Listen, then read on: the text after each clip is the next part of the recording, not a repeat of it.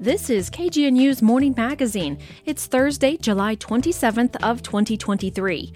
I'm your host, Shannon Young. Coming up on today's program, we'll hear how local restaurants are teaming up with a nonprofit to send supplies to Ukraine's front lines. Then, Radio Nibbles host John Lindorf will be in the studio with food critic Clay Fong. A BBC News update is at the bottom of the hour, then it's a public affair. Host Tish Buford will chat with Wayne Watts, co-founder of the Dream, Create, Inspire Tour and the director of player engagement for the Denver Nuggets. Coming up at 9 a.m., it's the July installment of the Radio Book Club. This morning, we'll hear Boulder author Finn Murphy talking about his latest book, Rocky Mountain High, Boom and Bust in the New Wild West. The book tells Finn's own story of trying to capitalize on the recent hemp-growing revolution in Colorado, only to watch those dreams crumble as the price of hemp plummeted. Then at 9:30, Greg Schultz will be in the Boulder studio for the Morning Sound Alternative. That's all still coming up, but first it's time for the headlines with KGNU's Benita Lee. The city and county of Denver is now eligible for funding towards the construction of thousands of affordable housing units. The Colorado Department of Local Affairs Division of Housing approved the city's request to access funds through Proposition 123, which voters put into place during the 2022 state election. Proposition 123 allows local communities to apply for funding to help develop affordable housing for people at risk or experiencing homelessness. Mayor Mike Johnston called Proposition 123 a, quote, critical tool and said his office looks forward to, quote, submitting additional applications to the state to help fund our efforts to bring 1,000 Denverites indoors, unquote. Denver became eligible by pledging to increase its affordable housing units by 9% over 3 years. For Denver, that means about 1,500 units per year, totaling over 4,500 affordable housing units over a 3-year period.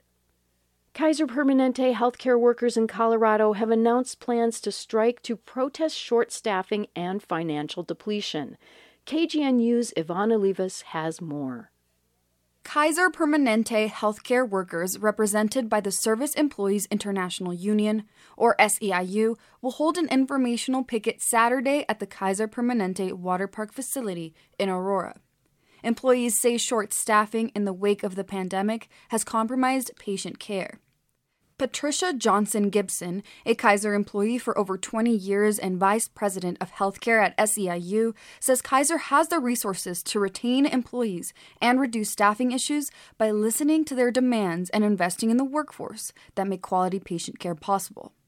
Kaiser Permanente is classified as a nonprofit healthcare provider organization.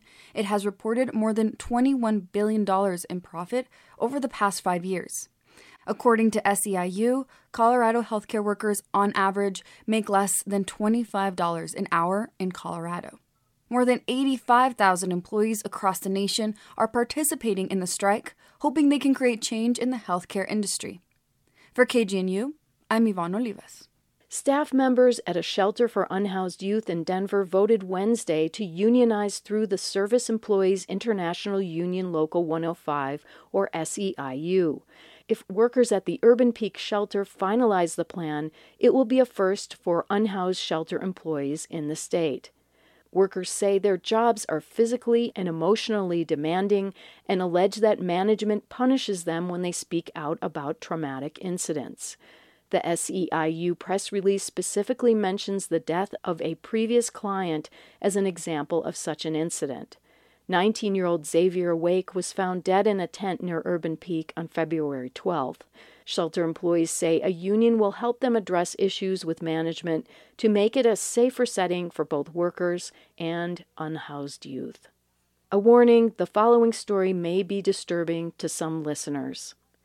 Newly released body camera footage shows that a 28-year-old man running into northbound I-25 was tased by a Larimer County Sheriff's deputy as an oncoming SUV sped towards him, then ran over his shocked body. Sheriff's Deputy Lorenzo Lujan pulled over Brent Thompson the night of February 18th for an expired registration sticker. Thompson told Lujan he was driving his girlfriend's car and did not have his driver's license with him. Thompson gave Lujan a false name, which the deputy searched when he went back to the patrol car. When told he was under arrest, Thompson ran across the southbound lane and into the highway median, with Lujan in pursuit, yelling that he would tase him. Footage shows Thompson leaping over the highway guardrail as the SUV's headlights approach. Then, when Thompson is in the middle of the first northbound lane, Lujan fires his taser. The SUV driver honks, but seconds later runs over Thompson. Emergency workers then transported Thompson to the hospital, where he was pronounced dead. Following an internal sheriff's office investigation, Larimer District Attorney Gordon McLaughlin said last week that Lujan used poor judgment, but did not press charges against him. The Thompson family's attorneys released the footage and are calling for Lujan's firing. Thompson's mother said her son was murdered and that the family plans to bring the case to civil court. The United States Forest Service is finalizing a deal to lease land to a local government for workforce housing. KGNU's Pam Johnson explains. According to Summit Daily, the proposal uses the 2018 Agricultural Improvement Act, or Farm Bill, which allows governments to lease national forest land for cash and non-cash agreements. The deal consists of the Dillon Ranger District, the Summit County government, and the town of Dillon. Under the plan, 162 income-based rental units would be built on some 11 acres that are already home to housing and the Ranger District's offices. Most of the units would be for working county residents, while some would replace aging housing for Ranger District staff. If all parties reach an agreement, the deal would be one of the first reached using the Farm Bill and could pave the way for other governments to follow suit. Officials have until September 30th, the date the current Farm Bill expires, to agree on the deal. For KGNU, I'm Pam Johnson. The Jefferson County Sheriff's Office says 7 incidents have been reported of a man assaulting women hiking alone on open space trails. Officials say the man was naked the first 2 times he approached women and that his behavior has become increasingly aggressive. The incidents occurred between April 3rd and July 24th, 6 times in Flying J Ranch Park in Conifer and once at Alderfer Three Sisters Park in Evergreen. The sheriff's office says the suspect is still at large and they are seeking tips from the public to help identify him. They are urging people to hike with a friend or family member, stay on trails, bring a phone, and report suspicious activity. The version of the U.S. Drought Monitor released on July 20th once again includes Colorado, just 2 weeks after the entire state was declared drought-free for the first time since 2019, according to the Denver Post. Areas impacted include portions of southwest Colorado, which are experiencing abnormally dry conditions. A slightly larger footprint in western Colorado was included in this week's drought monitor. In Denver, Boulder, and Fort Collins, highs in the low to mid-90s and lows near 60. Scattered showers and thunderstorms are expected over the mountains and plains this afternoon and evening. Strong and gusty winds up to 50 miles per hour are possible. For KGNU, I'm Benita Lee.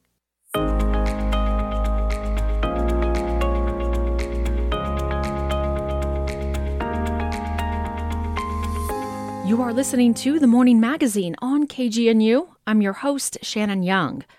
A recent Russian bombing of a Ukrainian dam and a massive heat wave sweeping across Europe have complicated the already difficult wartime conditions in Ukraine. Sunflower Seeds Ukraine, a Boulder-based nonprofit, is hosting its second annual Dine Out for Ukraine fundraiser at restaurants across the Front Range tonight. KGNU's Jacob Agatston spoke with Natalie Condon, a Ukrainian-American volunteer with Sunflower Seeds Ukraine, who says medical and protective gear are needed now more than ever. Right now, our big push is water because of the bombing of the dam. Having safe water to drink has become a real issue, and because it's hot right now, a lot of the defenders do not have Camelbacks, and so thirst is a big problem, and so we're providing them with as many Camelbacks and water filtration units and even just tablets, purifying tablets as we can.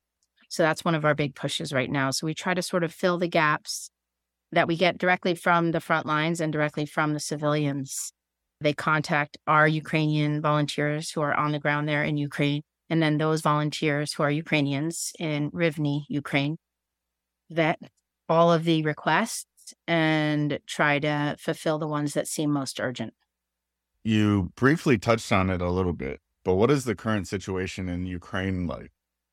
Unfortunately, I would say it's becoming increasingly desperate, right? So it started in May. Leading into the counteroffensive, Putin really got reactive and started bombing everyone indiscriminately. It really was civilians, it was cities, it was hospitals, it was anything at all. And then on, I think the date was June 6th. I should really have it etched in my mind, either June 6th or June 7th, when they bombed the dam. It became really clear that this counteroffensive had triggered an even uglier side to this invasion, one that was going to be punitive and even more punitive and not take into consideration anything, not human life, not the environment, not anything. And then now we have Odessa, which just happened on Monday, where Russia decided to pull out of the grain agreement and start bombing Odessa.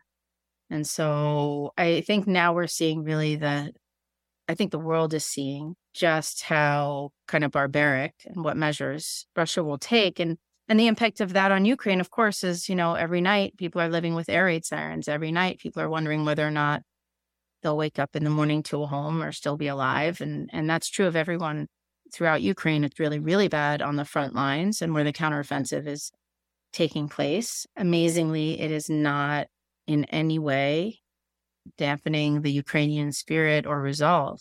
So the Ukrainians keep telling us, especially the ones we're in contact with, we're absolutely not going to stand down. This is, if we do, that's the end of our country. It's the end of our sovereignty, and we're just not. So I think the resolve is still there, but I think that the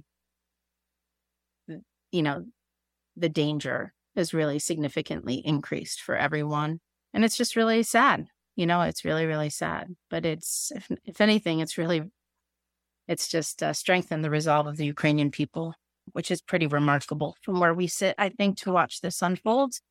Keep wondering how much more can people take, and they keep fighting back, and they're not going to, they were in such a good place before this invasion happened. Ukraine was so growing strong and growing back from, 2014 and then and they don't want to go back. They're not doing it. So hopefully, the international community can somehow intervene to free Ukraine from this invasion. I don't know how. I honestly don't know how it's going to end. But for now, the Ukrainian people are resolute. Could you explain to me a little bit more about Dine Out for Ukraine? It's this wonderful, amazing initiative where all these local restaurants,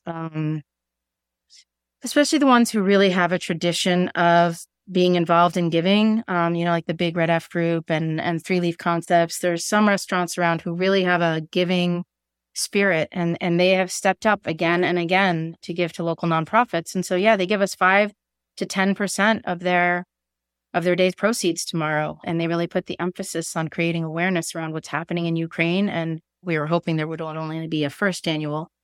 But so this is the second annual Dine Out for Ukraine. Last year, we raised over $21,000 in that one day, which is huge for us. For many nonprofits, that's not a lot of money, but for us, that was really, really big. Each one of our little medical aid kits, for example, costs $100 to assemble. So for us, that's a lot of medical aid kits. And so we're hoping to raise as much or more tomorrow. And all people need to do is go to the restaurant. And we have at our website a link on our events page. So it's sunflowerseedsukraine.org. And there's an events link, and there's a Dine Out for Ukraine page, and all of the restaurants are listed there. Also, if you're on Facebook, you can look up Sunflower Seeds Ukraine.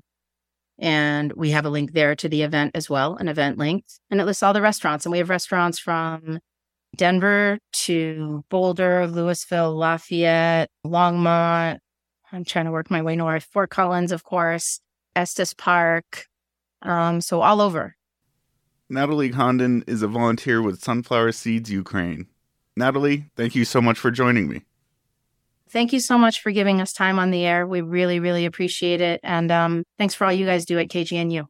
For more information, you can check out their website, sunflowerseedsukraine.org, or our website, news.kgnu.org. For KGNU, I'm Jacob Agatston.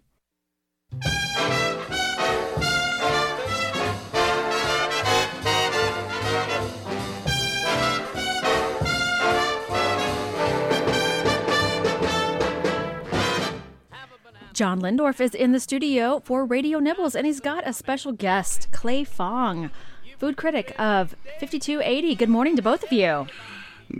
Good morning, and welcome to Radio Nibbles, everyone. Between Clay and I, we probably have reviewed at least 1,000 restaurants in our time. Clay was the dining critic at the Boulder Weekly before me, and has written extensively. We could wallow in nostalgia and talk about things, but there's just so much going on food-wise in Boulder right now that we're just going to go right into it. Hey, Clay. Hey, John. It's great to be back on Radio Nibbles. Always enjoy it. And like you said, yeah, lots happened since the last time I've been on, which I suspect was probably over a year ago. Right. And we were just talking that, most of the empty spots that were from the pandemic and everything now are filling in with various restaurants. So we're just going to talk about what's going on. The biggest thing, besides the fact that Voodoo Donuts is going to be open and cause gridlock on Arapahoe, and it's gray and not pink, but Ashkara. Yeah, they had their last service just a couple days ago, and it's another Pearl Street place that I don't think I've eaten there. I hadn't eaten there for about a year's time, and I thought it was pretty good the last time I went there. But for whatever reasons, they've decided to pull up stakes. And I'm going to miss the pita bread, especially. There's a new place called Masas and Agave, which is at 909 Walnut. Trying to figure out which building that's in, but I know where it is. It's where Supermoon in Arcano is. Oh, okay. So that's coming. Right. And what else? Wasn't you had mentioned that we're looking at an L&L barbecue, Hawaiian barbecue branch opening up? Yes. Spam musubi and lunch plates. It's going to be in Crossroads Commons near Whole Foods. Okay. That was one thing we needed in Boulder was more Hawaiian food.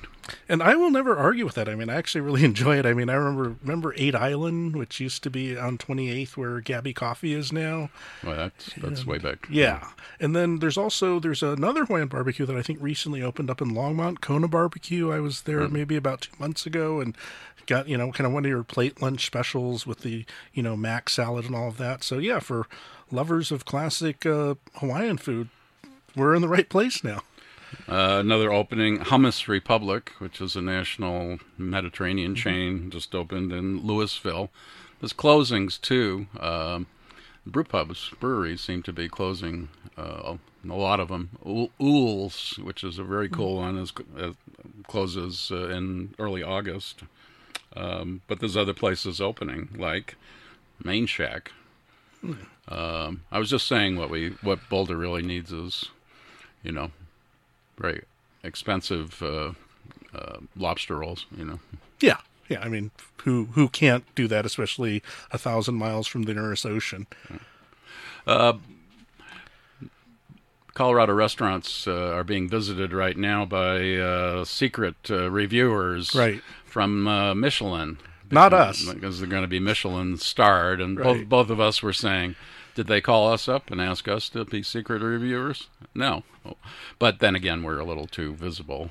But right, and I don't have a white inflatable suit in my vehicle.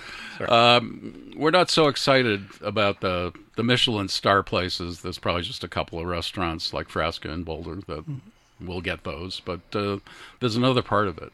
Yeah, so I was actually recently out in the San Francisco Bay Area visiting family, and as some folks might know, there's, in addition to the stars, Michelin recognizes certain restaurants as the Bib Gourmand, and I've always assumed that the bib thing comes not necessarily from a bib that one wears, but here's a good trivia question. What's the name of the Michelin Man? That's like Puffy? No. Bibendum. Hmm?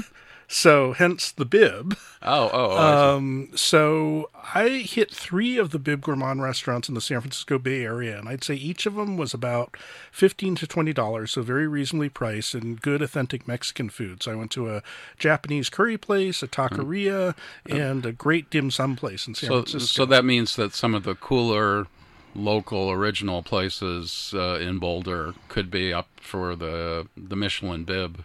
Yes. Award, which is, it's a little more reasonable. I'm going to jump ahead a little bit here because I know that you have a few things. But what have you eaten lately and where that you really loved? Well, there's been an explosion in good Asian food around here. I mean, I'd say in the last year I have not had as much good Asian food since I've moved here in the mid-'90s. Well, you said there's a new place that's called Asian Food? Asian Cuisine. So they're out in Superior in a strip mall, and they have the best dry-fry beef chow fun that I've had in Colorado. They do excellent duck, and then they also do a Hong Kong-style fried noodle with chicken. People might also know that under its other name, Jin Min, and it's just as good as stuff I've... So it's called Asian Cuisine, and it's where? It's in Superior in a little strip mall by the Safeway. So is it near Enchanted Oven?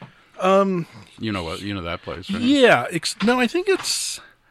I'm not 100% sure because now I'm getting confused exactly where Enchanted Oven is. In any case, there's a lot happening. Other things you've tasted lately? Well, yeah. In Federal... you were mentioning a dumpling place. Yeah, there's actually 2 new dumpling places off 104th. I've only been to one. One is Happy Dumpling. One is Yummy Dumpling. I've only been to Yummy Dumpling. And it lives up to its billing. So the 2 things I'd recommend there is classic Szechuan dumplings and chili oil, and which isn't really just chili oil. It's more like chili oil and soy sauce, so it's not as scary as it might sound in terms of heat. And then the second thing that was pretty fantastic was a green tea bacon fried rice. So highly recommend that. Well, that sounds delicious. Yeah, and it was. What about in Boulder? I've recently, and this should be the next review coming out, went to Stella's Cucina, the new sort of speakeasy inflected spot. Kind of hard to find, hence the speakeasy kind of theme, off of Walnut, and had an excellent red shrimp pasta there. They're doing really nice things with kind of, I'd say, refined but still somewhat simple and elegant Italian preparations and house-made pasta and the like. And I was happy that I could actually tell you about a place that you didn't know about. DJ's Watering Hole. Anybody heard about it? It's in a former Applebee's right near 36 on McCaslin. And I just heard about it, actually, maybe, I'm not sure. It's a combination of barbecue and Indian food. So you can get really well done smoked brisket served with a beautiful masala sauce and naan, to grab a bite of it. And it's amazingly good. So it's DJ's Watering Hole in Louisville. I'll have to check that out. I'm going to take this really quick pause to ask you. I was looking on Reddit yesterday looking for hidden spots or hidden gems. And I've never been here, but while you're talking about good Asian food in this area, You and Me Noodle House, can you give me a... Yeah. So they are very close to where I live, actually. And one of the couple of things that they do that I don't see at a lot of other places, and I do recommend it, is, and they're related to the Trawlings folks, so it's kind of a combo of that. They do a dry hot pot, which is somewhat unique. They also do a congee, or juk, which is the rice porridge. It's rice porridge. Yeah. Except the nice thing is, instead of the sort of savory fried donut, you can actually get it with scallion pancakes to dip, which I think is a vast improvement over the other stuff. But it's great over there. I just had scallion pancakes at the Dragon Boat Festival. Oh, yeah. They were great. Oh, great. Yeah, I haven't been to the festival for a long time. I used to captain a team, and that was just too exhausting. We talk about a lot of cuisines, but, I'd be very happy eating naan, scallion pancakes, tortillas, and all that stuff. The one thing I wanted to mention, we've talked a lot about fermentation. On the 5th, of course, is World Fermentation Day, as declared by the homebrewers. But there's a workshop at BMOCA on how to ferment things with Mara King of Azuke, and that's August 4th. So be sure to look for that. And that's going to do it. You can look up John's former Radio Nibbles or the current one at news.kgnu.org. And you can read my column at boulderweekly.com. Thanks.